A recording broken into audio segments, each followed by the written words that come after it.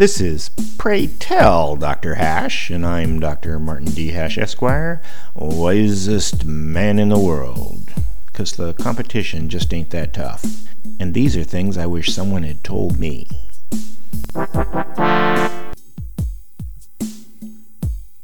Today's topic: we lost.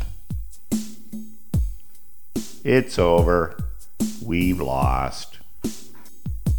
We lost the institutions: media, education, entertainment, and tech. We've lost control of the definition of words. We've lost our history.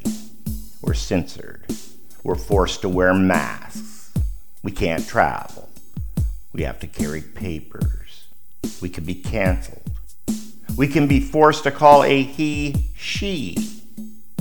We are indoctrinated everywhere. Even science is propaganda. There are words we can't say. The thought police are real. We can't defend ourselves. We can't be masculine.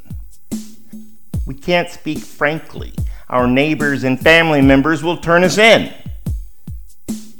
We have to hide in our homes, evading questions about being vaccinated. We lost our privacy.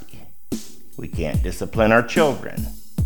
We can't trust the courts. We can't trust election results.